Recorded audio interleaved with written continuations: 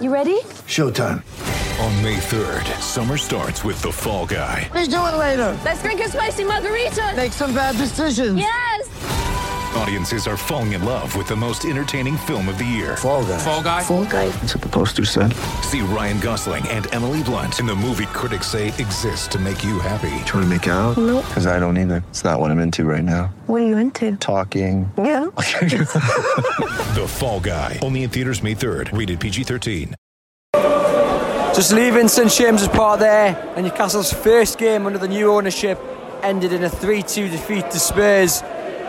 First of all, we just want to pass our best on to the gentleman or woman who had the medical emergency just before half-time. Play was, of course, stopped while the medics rushed in, and we hope whoever was involved is all right.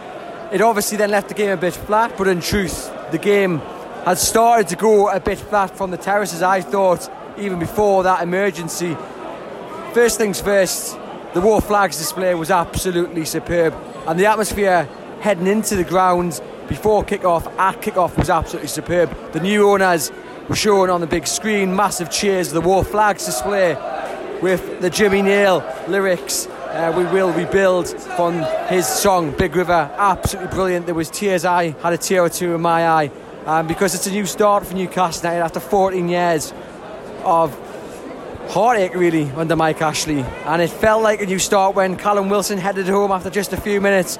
A great diving header, St Maximum to Manquillo, and he headed home Manquillo's cross. A great start for Newcastle, but it didn't really take long for Spurs to kind of get on top. Newcastle really didn't offer much else after that, and it was very flat. It was you could see why Newcastle are in trouble, and Steve Bruce, of course, allowed to take his 1,000th game.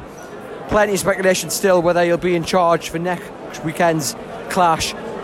If this was an audition to be in the dugout for the next game and so forth, it didn't go well at all, because Newcastle at times were lacking structure, were lacking organisation. They just looked very, very poor. No creativity. The second half in particular was really, really poor. And Newcastle are in a relegation fight. For me, Steve Bruce still has to go. Change has to be made sooner rather than later. Hopefully this week, if Newcastle are going to pull themselves out of trouble, because it's not, they weren't facing a good Spurs side today. They were facing a Spurs side low on confidence.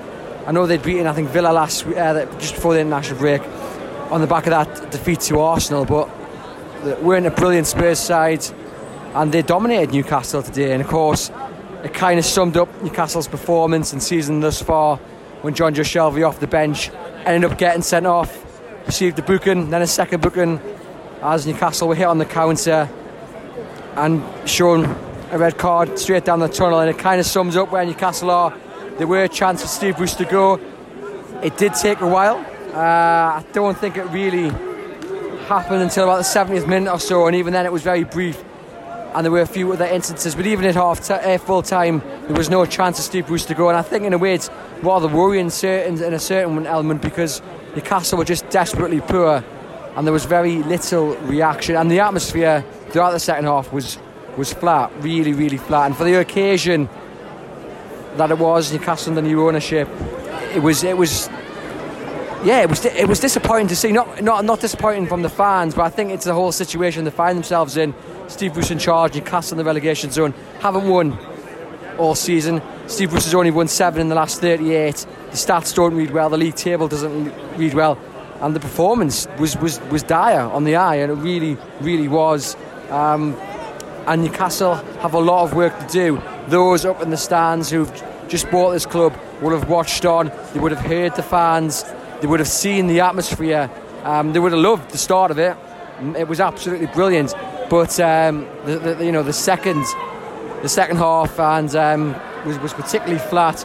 Just walking through past there, the Milburn entrance, and we've got Paul Dummett there signing autographs for people he didn't play today. And Newcastle actually missed Paul Dummett. I think he would probably walk back into that defence given the troubles of late. But yeah, I would say, talking about the players, Alan St Maximin, that the plan definitely seems to get the ball to him and hope something happens. Callum Wilson obviously got the goal, and he is probably their only goal scoring threat, but then to take him off and not bring Dwight Gale on was certainly questionable. People in the stands were asking the question of why he goes off, and I think it was Ryan Fraser and Jacob Murphy came on. Where's the striker? You've got Joe Linton, who unfortunately today really couldn't trap a bag of cement. The touch was all over the place. He kept giving the ball away, and I don't think the occasion got you can actually hear behind me some chants now.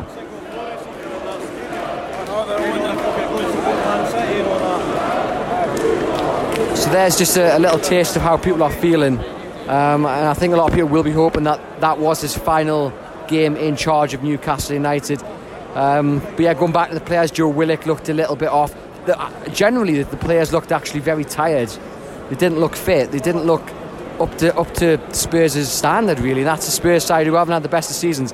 They looked unfit. They didn't look like energised. And again, I don't think the occasion got on top of them. I think they're just generally in a rut. Things just aren't working. Newcastle beating here at St James's Park 3-2. Shelvey sent off, still without a win this season. Things are not looking good for Newcastle United on the pitch, off the pitch. Plenty to be happy about, to look forward to.